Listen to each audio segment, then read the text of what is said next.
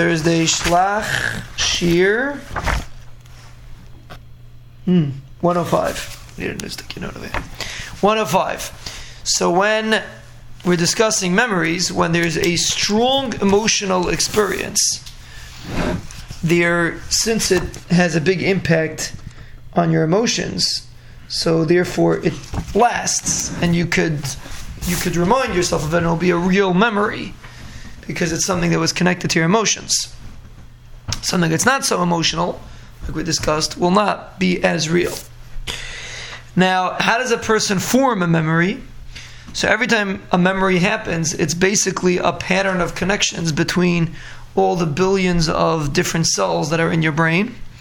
And the first time you have the memory, you make a connection, one connection.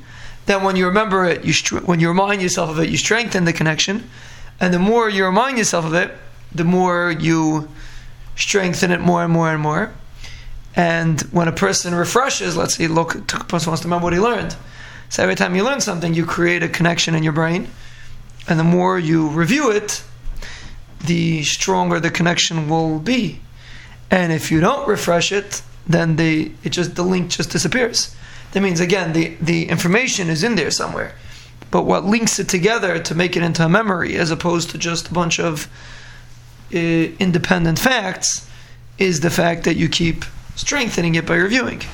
So that's really a scientific mitzias that a person, the more he chazers, the more he reviews, the more he's strengthening those neurological connections, and therefore you remember what you review.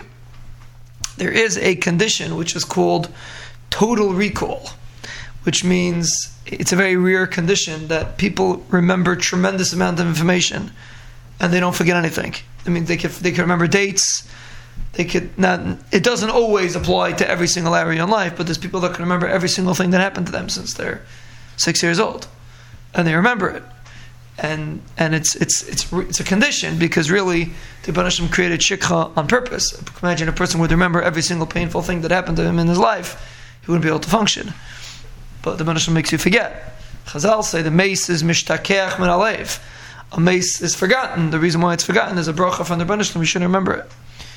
But there's people that have really real strong memories, and they remember every single thing, and they could really remember things. And you ask them a date, April 1st, 1997, they'll know exactly what happened on that day in their life and everything that went on. So that's just an interesting thing. We look at forgetting as a bad thing, but really forgetting is a good thing. If we would have to live with all our unpleasant experiences, you wouldn't be able to function. The Rebbeinu Shalom gives us a gift of shikha that a person shouldn't have to live with every single thing that he doesn't necessarily want to remember.